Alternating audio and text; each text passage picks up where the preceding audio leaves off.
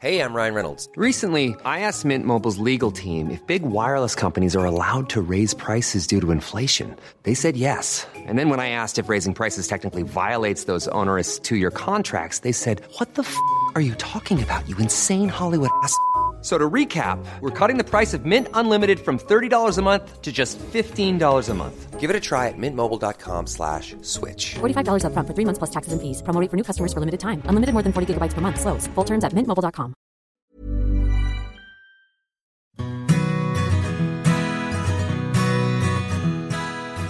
Hello and welcome to The Parenthood. Now this is a first for both me and my guest today because it turns out we know each other pretty well. In front of me today I have none other than my husband, the adventurer, author, TV presenter, father of two, Ben Fogle. Ben, thank you for being on The Parenthood today. You nervous? Well, I couldn't really get out of it because you told me you weren't going to cook dinner for me until I did this. So I'm kind of stuck here now. Because you never learned how to cook. No, because you don't let me cook, to be honest. So today we're going to talk about how you do parenthood. Let's start at the beginning. You always wanted to be the father of many children. What did you expect, and how did the reality of actually being a parent differ? I think most people tend to dream or aspire to have the same number of children as they came from in terms of how many siblings they had. And I had two sisters like you. So I was one of three. I was the middle. And I think my hopes had always been perhaps that I would have three children. And I was incredibly lucky as a child as well to have such a kind of an eclectic childhood. I grew up above Dad's veterinary clinic. It was full of animals. Mum was a very famous actress at the time, so there were all sorts of actors and actresses wandering in and out of the house, and photographers and paparazzi, and we'd go on crazy holidays to Canada. So although I just took it for granted, in retrospect it was super cool. And I suppose that's what I wanted for my children. So that was my vision when I was younger. And then as the years went on, I think 3 became 4, became 5, became 6. You definitely told me 6 at one stage. I did. There was a point, I think it was shortly after I had spent a year marooned on an island with a lot of time to think. And I decided there and then 6 sounded cool. I like the idea of being completely outnumbered. There was something rather attractive about the chaos that would be guaranteed. And then we obviously had Ludo. And how did your perception of how many children you wanted then change when the sort of stark reality of what it was actually like to have a baby hit? Did you change your idea of how many children you wanted? I think my hopes for 6 became 1 after Ludo was born. It definitely caught me by surprise. What do you say, the birth or the parenthood or the pregnancy was pretty straightforward with Ludo. It wasn't too bad. I think it's everything really. I think the whole thing is so overwhelming and unexpected. However much you prepare, you can't really fully understand just what it involves on so many different levels, from the emotional level. And you're right. Listen, well, you say that Ludo being born, you had a crash C-section. It was quite traumatic. He was in ICU for a while. No, I said the pregnancy wasn't so bad. Oh, okay, there you go. The pregnancy. There you go. I was jumping ahead there. No, the pregnancy, but you did all that. I just got to kind of watch you grow. Because you didn't come to any antenatal classes. So did you have any idea what to expect? None whatsoever. And it wasn't entirely planned that I wouldn't come to any antenatal classes. You just weren't around. I was just away. You were lucky to have a doctor as a sister-in-law who currently was working in obs and gynae in the hospital that we were delivering in. I mean, how lucky was that? And the whole, I mean, the birth was unforgettable on so many levels. Myself and your sister, my sister-in-law Kiara, waiting in a little side room. I don't recall a huge amount about where it was or how we were in there. I remember watching television with her while you were waiting to give birth to Ludo. It was quite a long process. Very long. Longer for you. Longer for you. But that was, as I mentioned a little bit earlier, it was pretty traumatic for all of us, especially for you. But for me, kind of watching, being completely helpless was pretty overwhelming. And maybe there and then I did think actually some antenatal classes might have been quite useful just to prepare me for this eventuality. But, you know, being given a pair of scrubs and told that you were going to be cut open in 5 minutes' time is crazy. I had no preparation for that. I kind of like to think of myself as quite a worldly, well-prepared person. I look at all eventualities. With expedition planning, I'm pretty good at it now. It hasn't always been the case, but years of practice have made sure I cross the T's and dot the I's. But I didn't do that with our first. So for me, the big shock with parenthood was actually, the birth, that was quite difficult, but we were supported by so many people and doctors and nurses, and we were in hospital. It was the coming home afterwards. It was this realization that this little thing needed to be fed every 3 hours, and the feeding wasn't necessarily straightforward. And that was my life forever, basically. Well, I think you and I both kind of thought it wouldn't be much different to having a dog. And we had 2 dogs, so I think we both thought it would be a breeze, really. And we'd had puppies. Do you remember Maggie'd had puppies about a year ago? We had 12 puppies. We'd had 12 puppies in the house. And that was full on. And I just remember thinking, we've had 12 puppies. How hard can one baby be? And I think we were probably both thrown by it's the intensity of it. Listen, we're hardly unique. Most of the world goes through this, but you do at that moment when you bring that precious little baby through the front door and close it behind you, you feel like you are the only person in the world going through that, waking up every couple of hours. And we shared the shifts. Because as a father, you do feel a little bit helpless because that you're producing the milk. There's this unique bond between mother and baby, and I think a lot of new fathers do feel slightly helpless and hopeless in those first few weeks on many different levels, maybe even the first few months, to be honest. It's that the bond isn't as instantaneous, I think, as it is with the mother.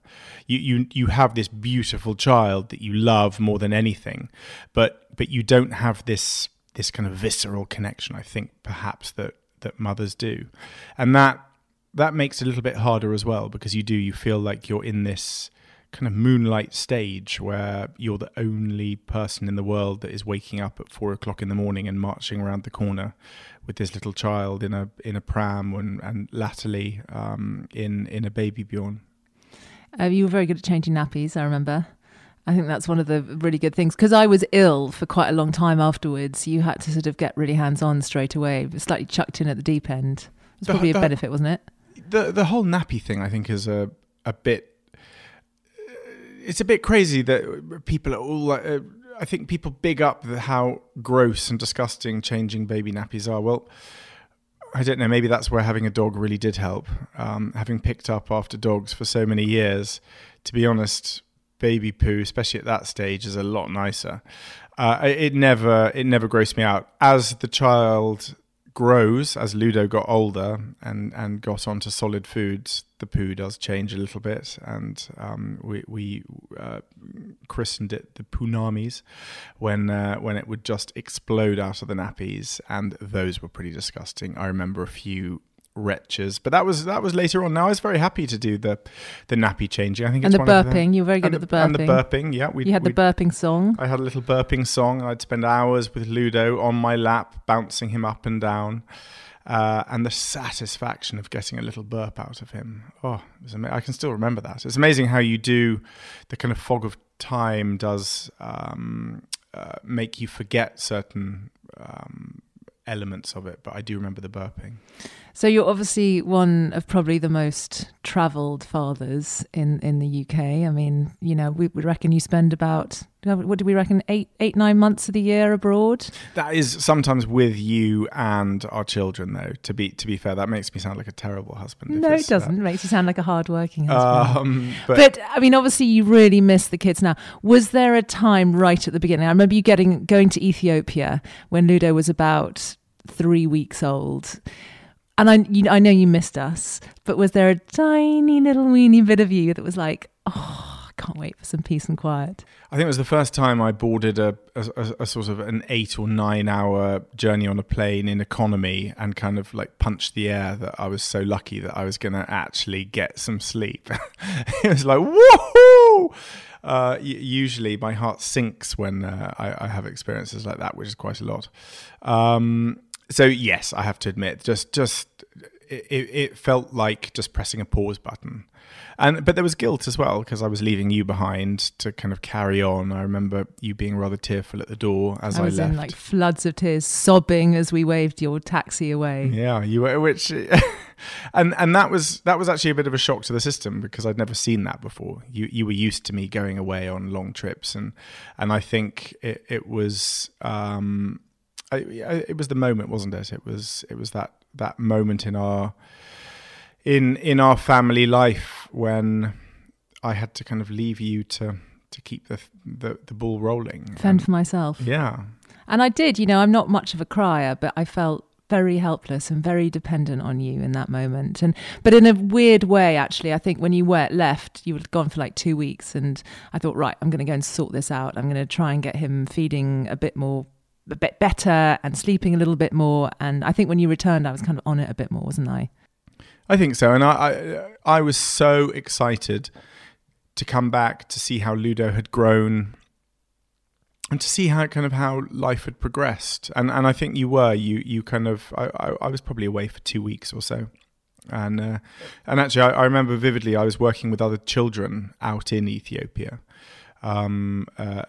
Children who really did have nothing and families who had nothing. And I remember just coming back thinking how lucky we were and how lucky I was to have you carrying on and doing this incredible job. And I think you did become much more, I don't know what the word is. Confident? Yes. A brilliant mother? Is that what you're searching for? Yes.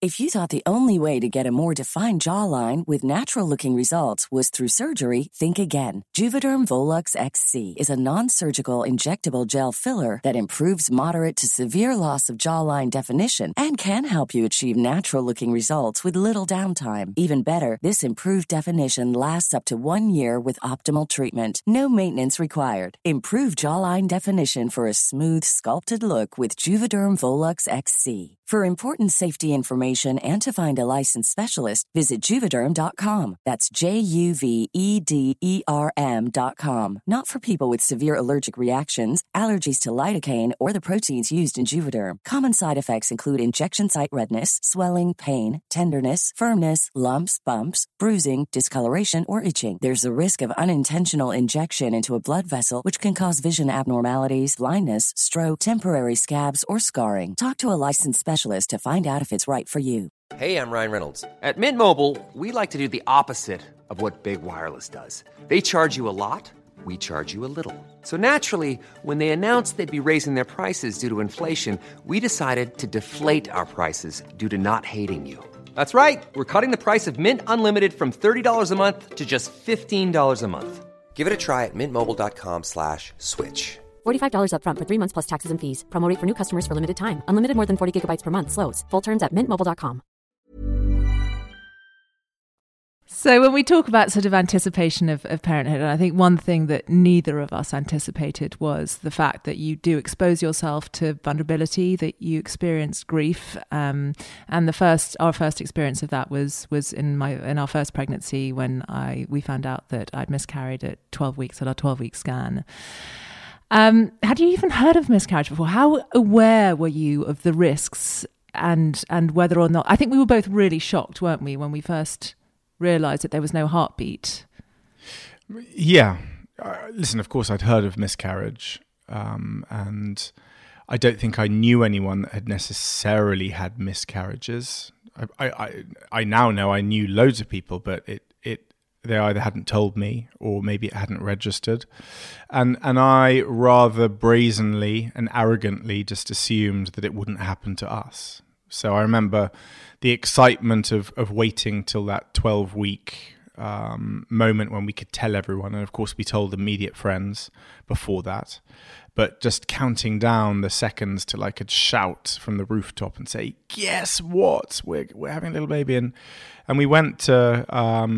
I remember this vividly. I remember we went to St Mary's, and I remember having the scan, and I remember I wanted to film it on my phone, and I remember the doctor saying, "No, I don't think you should. I don't think it's a good idea," and I agreed with her, and I put the phone down, and then she couldn't find the heartbeat, and it was just I don't know what the word is really to even describe it. I mean, there was a lot of shock. I remember feeling shocked. I don't know if it was shock for me. I think it was disappointment, which I know sounds terrible because, it's much more than just disappointment. It probably is something that should have elicited shock. But I think for me, it was disappointment that all these kind of hopes that I'd had for the last 3 weeks, all these dreams that I'd had were suddenly gone before I could even tell anyone, really.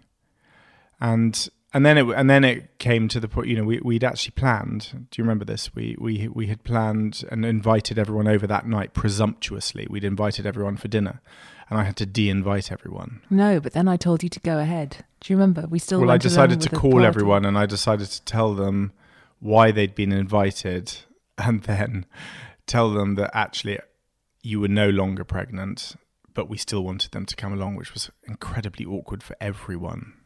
I remember it was a really good night. I remember being really happy that I was surrounded by my friends, and I remember the phone calls being really awkward though, because you and I were very honest. Listen to us now.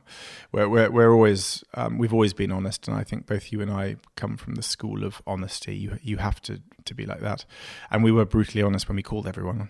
Hi, just so you know, you were going to be coming tonight because we were going to tell you that Marina's pregnant and we're having a baby, but she's not now, but we'd still like you to come. And everyone came. It's kind of amazing. And it was a really fun night, but that's kind of a crazy call to give someone. I'd have been slightly thrown by that, but maybe that's testament to our friends. I think that was the right thing to do. I kind of felt that sort of sobbing alone wasn't going to help me, but actually being surrounded by friends and plenty of wine was probably one of the best things we could have done under the circumstances.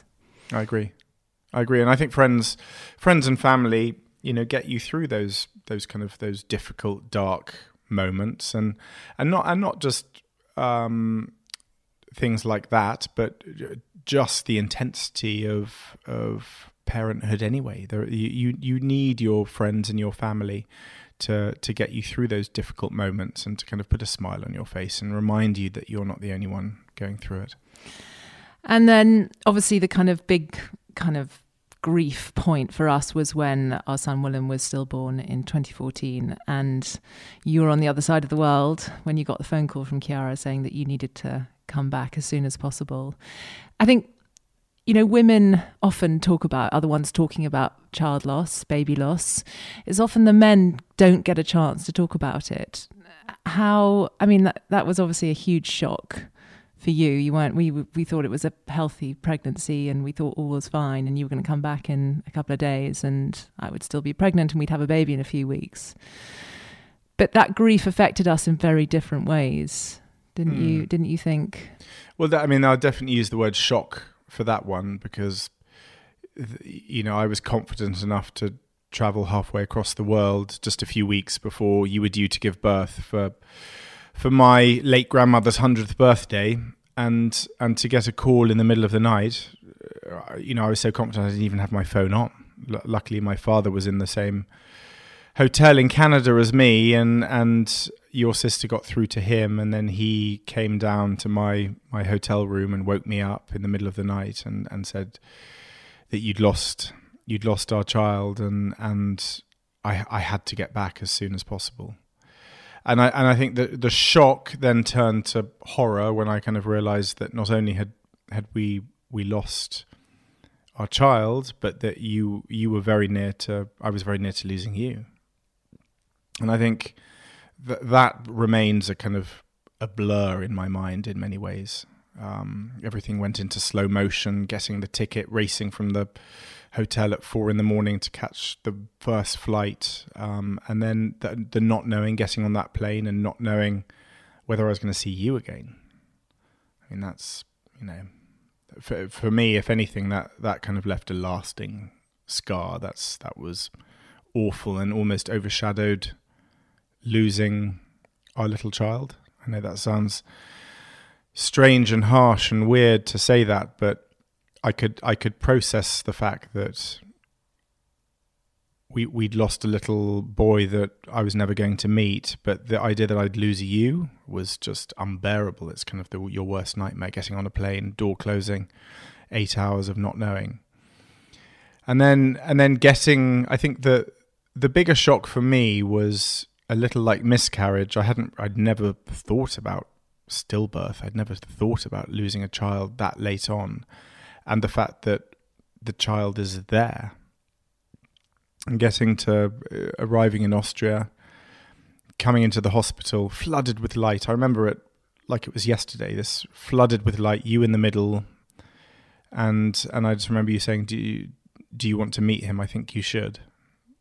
And that was true shock for me. The suggestion that we were actually going to meet our son.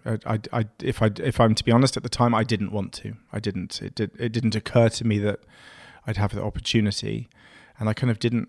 I didn't want to, which is a really odd thing. And you and your sister and the doctors all insisted is too hard a word. It's advised that it was really important for both of us. And I know you wanted to. Well, I think I was the same as you. I was advised, and I'd never. Yeah, and we were advised, and he was brought in, wrapped in a little blanket, and we held him, and we looked at him, and we named him, and all of those things were completely out of my book of life. I think I like to think of myself as quite a rounded individual. I'm pretty tolerant and pretty thick-skinned. I can deal with most things. I've seen a lot in my travels, but that was completely out of my realm of understanding, comfort, everything. It took me so far from my comfort zone. Climbing Everest is going to be more in my comfort zone than I was in that room holding our little boy. But it was so important. It was so important. We did. It gave us both an element of closure. We took photographs of him, and I think it was it was an important moment for both of us to kind of say goodbye. And I think where it probably differs between you and I is that I kind of feel the mother gets to know the child as it's growing within, but a father, you get to put your hand on the belly, but there's always a separation. So I kind of I felt like I never really got to meet him, but I think you probably did. And I remember, funnily enough, a moment when you got very emotional a few months after that, and very teary, and you said you said I just miss him so much, and I kind of it was just for me. I found it a difficult context because I couldn't miss him so much because I never met him, and I think that was a moment when I realized, well, actually you did know him. You knew him more than I did, because you had this maternal connection while he was growing within. But the whole, it affected us deeply, and we went to see a grief counselor, which I think was incredibly important, so we could both understand how we both coped with it. And I think it remains a big part of who we are, doesn't it? It does, and I think we probably dealt with the grief in different ways. Like, I was definitely very much in shock at the beginning. Do you remember I didn't cry for like 3 days, and then suddenly the taps turned on and I couldn't stop crying. And I think for that first 6 months, really. I cried certainly many times a day at the beginning, and then once a day. And then I'd almost feel like if I hadn't cried for a bit, I needed to cry. Whereas you were less tearful in those early stages, possibly, than I was, but it potentially affected you a little later on. I think there was that sort of sink or swim, like you needed to be there for me, for Ludo and Iona, physically there for me as well. And it was only, I suppose, when I got a bit stronger and got a bit better that you were almost allowed to grieve and allowed to process your feelings. Yeah, mine kind of manifested itself in a very different and to me an unexpected way, but it kind of made sense when we spoke to our grief counsellor. I remember having an inability to. Well, I decided I just didn't want to be around other people for a period of time, and then there was that big decision: when do I go back to work? Because I'm not saying my work is any more special, but if I was just going to go into an office and sit at a computer, I could kind of do that because I could kind of grieve while tapping on a keyboard.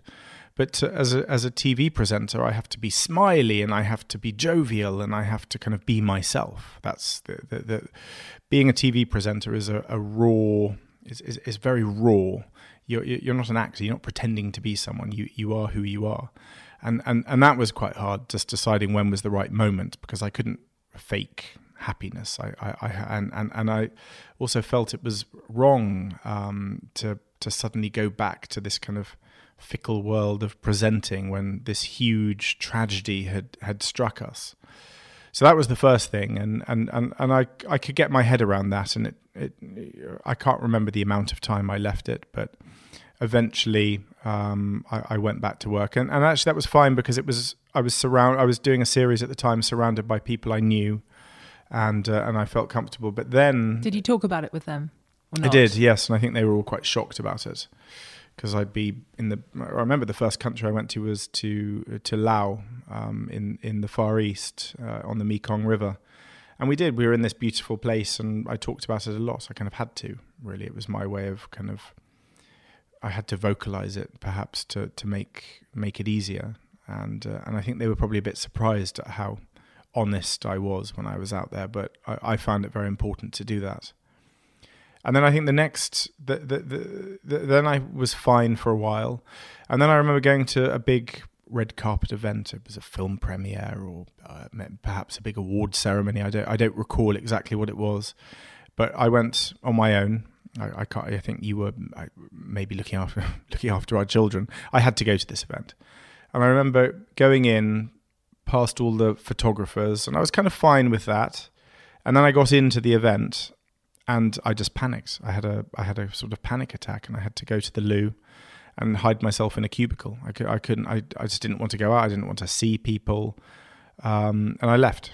I literally just walked straight back out the door, and I thought it was just an odd one-off. And then a couple of days later, I had to go to another event like that, and exactly the same thing happened.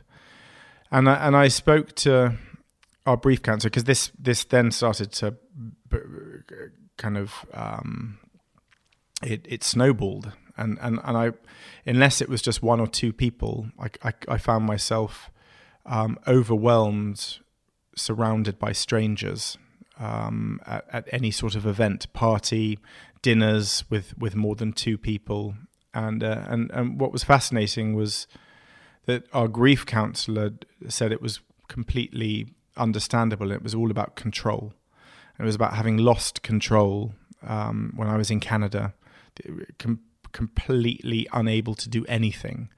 Having lost our son, nearly losing you, I suddenly didn't like losing control in a big situation where I didn't know where everyone was going to be, who was going to be there, who was going to come up to me, who was going to chat, what they were going to chat about, were they going to talk about our loss, were they going to talk about our children, were they going to talk about something completely different? I couldn't. It became this huge kind of storm in my head, and that lasted for about 2 years.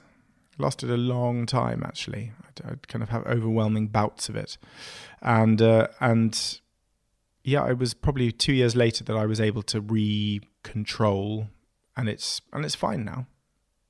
Yeah, I think one thing we potentially both took away from that experience, certainly I did, was you realise that you never know when the end is around the corner. You never know what is around the corner. And actually, we're so blimming lucky to get to live this life.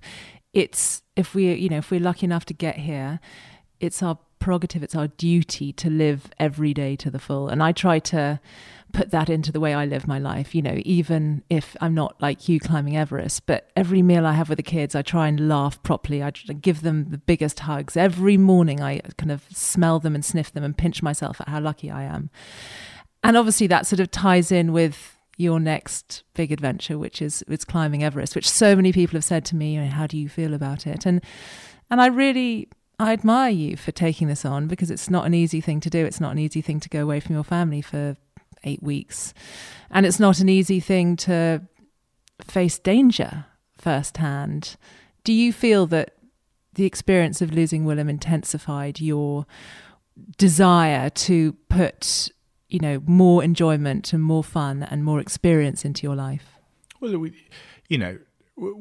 we came out of that very dark period with kind of a whole new approach to life, as you've just said. We wanted to live every minute to the max. We wanted to celebrate our children. We kind of wanted to never get annoyed with them. We wanted, a house just full of happiness, which is kind of what we both had growing up. And we've done that. I'd say that we've done that brilliantly. I think losing Willem for me did have a profound effect on me, and in many different ways. And one of them was just a reminder that you have to live your life, and you should have no regrets. And I've always lived like that, and I've always preached that, and I've always told people that that's how I lived. But if I'm to be honest, when Ludo and Iona came along, I did definitely step back from doing the slightly bigger challenges, which I've always loved, the bigger adventures. Listen, I'm often away and I travel, and I'm incredibly lucky that I have you as such a supportive wife, and I couldn't do this without your backing and your support and your amazing motherhood back at home. That's what makes it possible.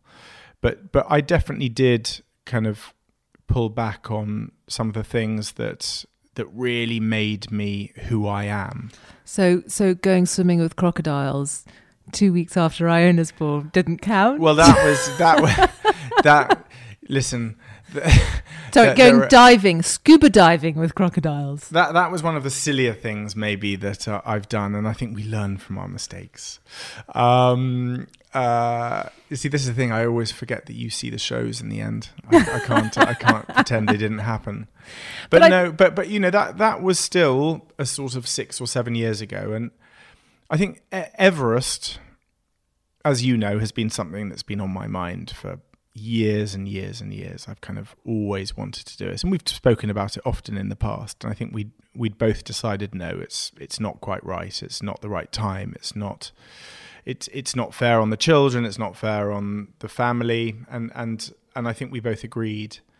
And then post Willem, I think I revisited it, and I thought long and hard, and we thought long and hard, when we were discussing all of this, about where you do draw the line. When do you stop being who you are to be a parent? And when do you use who you are to inspire your children and to show them that nothing should hold you back from your dreams? And I think that's where I am now, and you can hear from my kind of I still find it a difficult subject to talk about, this one, Everest, and justifying it, because I can't really justify it. Let's be honest, it is a bit of a selfish thing that I want to go and climb this mountain, but I can't kind of dress it up in any other way except that you know how excited our children are that I'm off to do it again, and it gives me immense satisfaction poring over maps with them and them looking through all my equipment and gear, and the idea that I can come back and tell them the tale of what might just be an attempt. I might not get any further than base camp. I might not even get there, but it's the trying that counts. And I want to be I don't want to just be the father, the dad who did all those things. I kind of want to also be a dad who does them. I want Ludo and Iona to have seen me kind of when I'm doing the thing that I love. And that's where I'm kind of slightly torn, because the two things I love most are being a father and a husband, but also kind of exploring, traveling, journeying, testing myself, pushing myself, because Everest is a really, really scary thing for me. I think a lot of people don't fully understand quite what a monumental challenge that is for me. I'm terrified of heights, terrified of failure, and terrified of leaving my family. So taking on all of those things is a massive challenge. It will easily beat anything else from a personal perspective that I've ever done before. But I need to do that for my own confidence. And when I say for my own confidence, that's not a selfish confidence. That's a confidence that I can bring back to my parenting, that I can then be the dad that I kind of want to be to my children, rather than hiding behind a facade of someone else. We're both big believers in leading by example, and I think one of the things that probably makes us a good couple is that we have the same attitude when it comes to risk. We both really encourage our children to take sort of physical risks and to push themselves out of their comfort zone. And I suppose that, climbing Everest is exactly, one of the key messages that we want to send to our children as parents, us two personally. Listen, if I don't reach the summit of Everest, that could probably be one of the greatest lessons we could ever teach our children. That failure is acceptable, and that as long as you've had a go, as long as you've tried, that is all that counts. That's the only important thing in life. Just have a go. All parents will recognize that. When you put a plate down in front of them and there's a tiny piece of pink salmon, just try a little bit. If you don't like it, it doesn't matter. And as you and I both know, our daughter will stick her little finger on it and then lick the finger and go, no, I don't like it, it's disgusting, it's horrible. But our approach has always been just try. I don't, if you don't like it, you don't like it. I'm not going to make you eat it, but just try. And I think where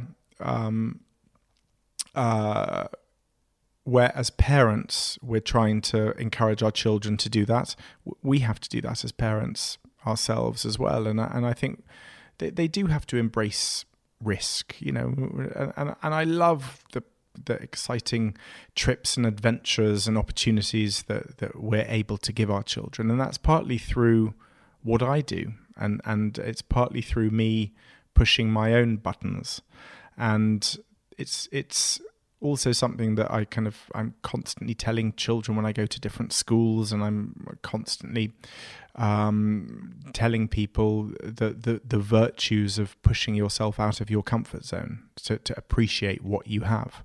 And I think for me, the idea of taking myself out of my comfort zone for 6 or 7 weeks or so up in the high Himalayas will be I think it will remind me, not that I need reminding, how lucky I am that I've got you, and that we've got 2 beautiful children, and that I think we're the luckiest people on this planet. Do you think fatherhood has changed you as a person? Fatherhood's very complicated. Some people may say it doesn't change them at all. But for me, it's a little bit like a roller coaster. It's changed me in many different ways, and those changes don't necessarily last. But it does. It makes it. In one way, I kind of want to mollycoddle all of you. I kind of want to just put cotton wool around and make sure that you're all safe forever, and that we're all just safe forever and nothing happens to us. But on the other hand, I want to give all these amazing opportunities and encourage our children and you to push ourselves a little further than we'd normally want to, and to take risks. And those kind of feelings wax and wane, and they change. and I can't really say what makes me change so frequently, whether it's the moon, I don't know, whether it's the male menopause, I have no idea what it is, but is there such a thing? I don't know. Apparently there is. Need to do a podcast on it if well, there maybe, is. Maybe. But you know, I wake up one day and I feel slightly different, and I can't necessarily relate or explain why. Maybe you're just exhausted. It could well be. Coming back, you know, straight back from New Zealand, straight into the school run can take its toll sometimes. But straight into a tantrum because Iona's gloves aren't quite the right shape. Exactly, and it's testing, and it's, you know, it is testing, and I think especially when I know how lucky our children are, I do find that quite difficult sometimes when I come back from countries where I've seen just how tough life can be. It is a reality check, and I kind of I do have to kind of hold my tongue sometimes when our children are kind of playing up a little bit. But then that's parenthood, isn't it? We have a laugh too. You know, there are definitely some times when kind of everything goes wrong, or the kind of tantrum is so ridiculous, or the question is so ridiculous that we just, instead of sort of cry, we just laugh together. And I think that's really important, just to get through it, because it's hard. I mean, in terms of endurance, I think parenting, especially that age when they're little, when they can't do much. You know, we were talking about it today, how we used to just walk the buggy round and round the streets just for the sake of it. You'd be counting down the hours until they could go to sleep. It's exhausting. It's exhausting, but I think you and I would agree that 95% of the time it's so joyful and so happy and so pleasurable that the 5% that we have, you know, ours are now 6 and 8, and the tantrums are far fewer, although we did have a monumental one the other day. I still think, and when I'm away, save them for when you get back. I think you're probably right. Certainly when I'm away, I look back on our family life with rose-tinted glasses, and it's all laughing and beautiful kind of summer sun, dappled light through the trees, playing out on the grass, and we do actually have a lot of that. But it's just, I think our approach to parenthood has always been with a smile on your face, and to think how lucky we are, because I think especially when you've lost, you really appreciate what you have. And I think both you and I have come through those darker periods stronger people, and I would say it's made us better parents, because it's made us more tolerant. I think we're both less irritable with the children after what happened. I think we've realized that we have to enjoy every second we have. We have to live every moment. And it doesn't have to be perfect the whole time. There's no such thing as perfect parenthood, is there? That's the joy. It should. If anyone who has perfect parenthood is not experiencing the true realities of having children, I don't think. You, when you were little, you weren't a bold child. You weren't a brave person. I can't imagine. I mean, from what you told me of your childhood, you weren't going to be the one that sort of tried sushi, or, you know, the sort of crazy thing, and you weren't the most confident. If there was one thing that you would tell Ludo, who is probably quite similar to you, I mean, physically you're very similar, and I think personality, I mean, your mother always says that, you know, his kindness is something that you had. If there was one piece of advice that you could give him that you wish you'd been given in retrospect, what would that be? I think it's to be true to yourself, and to be who you are, not who other people want you to be.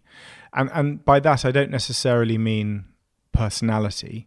I mean, as you've just mentioned, I was hopelessly unacademic, failed all my exams. I'm desperately shy, terrible at sport. I was a bit geeky. I didn't conform to kind of the cool boys at school, and I kind of really wanted to, and that wanting kind of definitely affected my childhood, because I wanted to be the sporty one. I wanted to be the academic. I wanted to be the cool boy. And I wish, in retrospect, I wish I had just accepted who I was back then. Because that takes a lot of confidence. It does. It takes a lot of confidence, and it took me about 40 years, to be quite honest, to reach that point of just thinking, well, this is who I am. I'm not going to change this now. This is it. Here I am. I'm in it for the long run. And I think if someone had just explained that to me, I wouldn't necessarily have believed it. But if someone had just said, just be who you are, be confident with that, be proud of it. Well, I think, and because with that confidence in who you are, confidence gives you your personality grows, because your personality sort of gets shut away when you're trying to be someone else. It's almost like being an actor. And I suppose being a presenter has helped me in many ways, because being a presenter, you have to be honest. You're stripped of any anything to hide behind. You're there. You're out on the stage, and I think that probably helped grow that confidence. And with that confidence, kind of maybe my personality has come out a little bit, and this is who I am. And I think if I had done that when I was Ludo's age, I think it would have helped me through those early years, and perhaps I'd have been a happier boy. Not that I was unhappy, but I think a lot of that angst would have gone. So in a long-winded way, I love talking, Marina. In a long-winded way, I would just say to him, just be confident with who you are. Don't try and change for anyone. What's the worst part of being a parent? For me now, it's being away, actually, believe it or not. I find it really hard. I was away, as you know, last week in New Zealand, and actually that I found really hard. I was living with a family, so I spent 10 days with a family and their 6-year-old and their 4-year-old, and I was homesick. I was really homesick. I think it reminded me of what I was missing, and I felt guilty that I was with another family, not my own family. And I think the worst thing, believe it or not, I know I can see you looking at me going, no, there must be something else. You're just saying that, but it's the missing.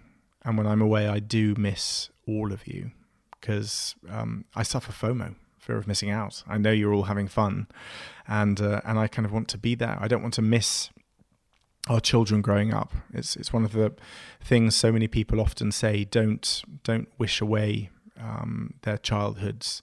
Don't keep wishing they were a little bit older for whatever reason that is, because before you know it, that they'll be off to university and gone. And we see our children creeping up in height. I come back from a trip and Ludo looks an inch taller. I think the hardest thing is that my job entails being away for long periods of time, and the missing. We do have an amazing time when you're back, though. I feel like even though you're away a lot, the time that you're back, we kind of make the most of every moment. And like we just had a weekend, which is just a normal weekend, and we were sledging. I just feel like it was just every moment was brilliant. Even the tantrum, we sort of we gave each other sort of sly looks and smirks. And I think the fact that we have these precious little windows when we're all together intensifies. It just makes us realize that we've got to make the most of it. And I think that increases our enjoyment of it. That's certainly how I deal with it, because as you know, when I'm back, I'm here full time. I'm not a part-time dad. When I come back, I don't kind of go off with mates to the pub in the evening. I'm in it full time. You're not allowed to. You have to come and record podcasts in your time out. I know. Do we get? When's my dinner coming, by the way? Couple more questions. What's the most surprising part of being a parent? What did you not anticipate? Just how funny children are. And when I say funny, it's just it just blows my mind, the questions they ask and the things they say, and how much they make us laugh. I really didn't realize children age 6 and 8, and they've been doing this for a couple of years now, could make us laugh so much. That I think was one of the most unexpected. Well, my next question was going to be, what's the best part of parenthood? I think the best part of it is being together. You know what? Nothing. Actually, let's move that on one more stage. It's traveling with them. we're about to go on a family holiday to Sri Lanka, and my dream had always been taking all of you away to explore and visit the places that I'm lucky enough to visit on my for work, and for me, I think the best thing, nothing gives me more pleasure than taking all of you to unexpected places to see the riches of the world. Yeah, I remember being with Ludo and seeing dolphins for the first time, and he said, "Mummy, this is the best day of my whole life," and just pinching myself that we were all together and experiencing it together. Do you remember camping out in Africa, and we heard lions roaring in the distance, and we were in the tent, and I was watching dung beetles take her poo as she actually pooed onto the ground, and it was brilliant. Ben, thank you so much for joining me today. I'm going to make you really good dinner, I promise you. Thank you. If you've enjoyed listening to Ben, you're going to love his programs. Ben's award-winning series, New Lives in the World, is something we love watching as a family. We have this tradition of documentary dinner on a Sunday night when we're both exhausted after the weekend, and the children love learning about how families live in very different circumstances in extremely remote corners of the world. So it's all available on Catch Up on Channel 5, and the new series starts quite soon, doesn't it? Well, I've got a few more to film, I'm afraid. I don't know if I mentioned. So what, in the autumn? It will be on in the autumn, yeah. I've got about another 4 to film still. So this is autumn 2018. Ben's books are all available on Amazon. Quite a range of subject, from rowing the Atlantic to Land Rovers, Labradors, and the quirks of the English. And Ben's Instagram is very entertaining. It's a visual travelogue from someone who travels to some of the most extraordinary places on the planet. You can follow his Everest attempt on both Twitter and Instagram. And thank you, listeners, for tuning in to another episode of The Parenthood. If you're enjoying our podcasts, please do take a second to rate us wherever you get your podcasts from. It makes it easier for new listeners to find us, and the more listeners we have, the more episodes we can record. Do also follow us on Instagram. We're at theparent.hood. It's the perfect place to hear what we're recording next, and let us know what you want us to talk about. But in the meantime, from Ben and me, thanks for listening. You're really good. You surprised? You can have my job.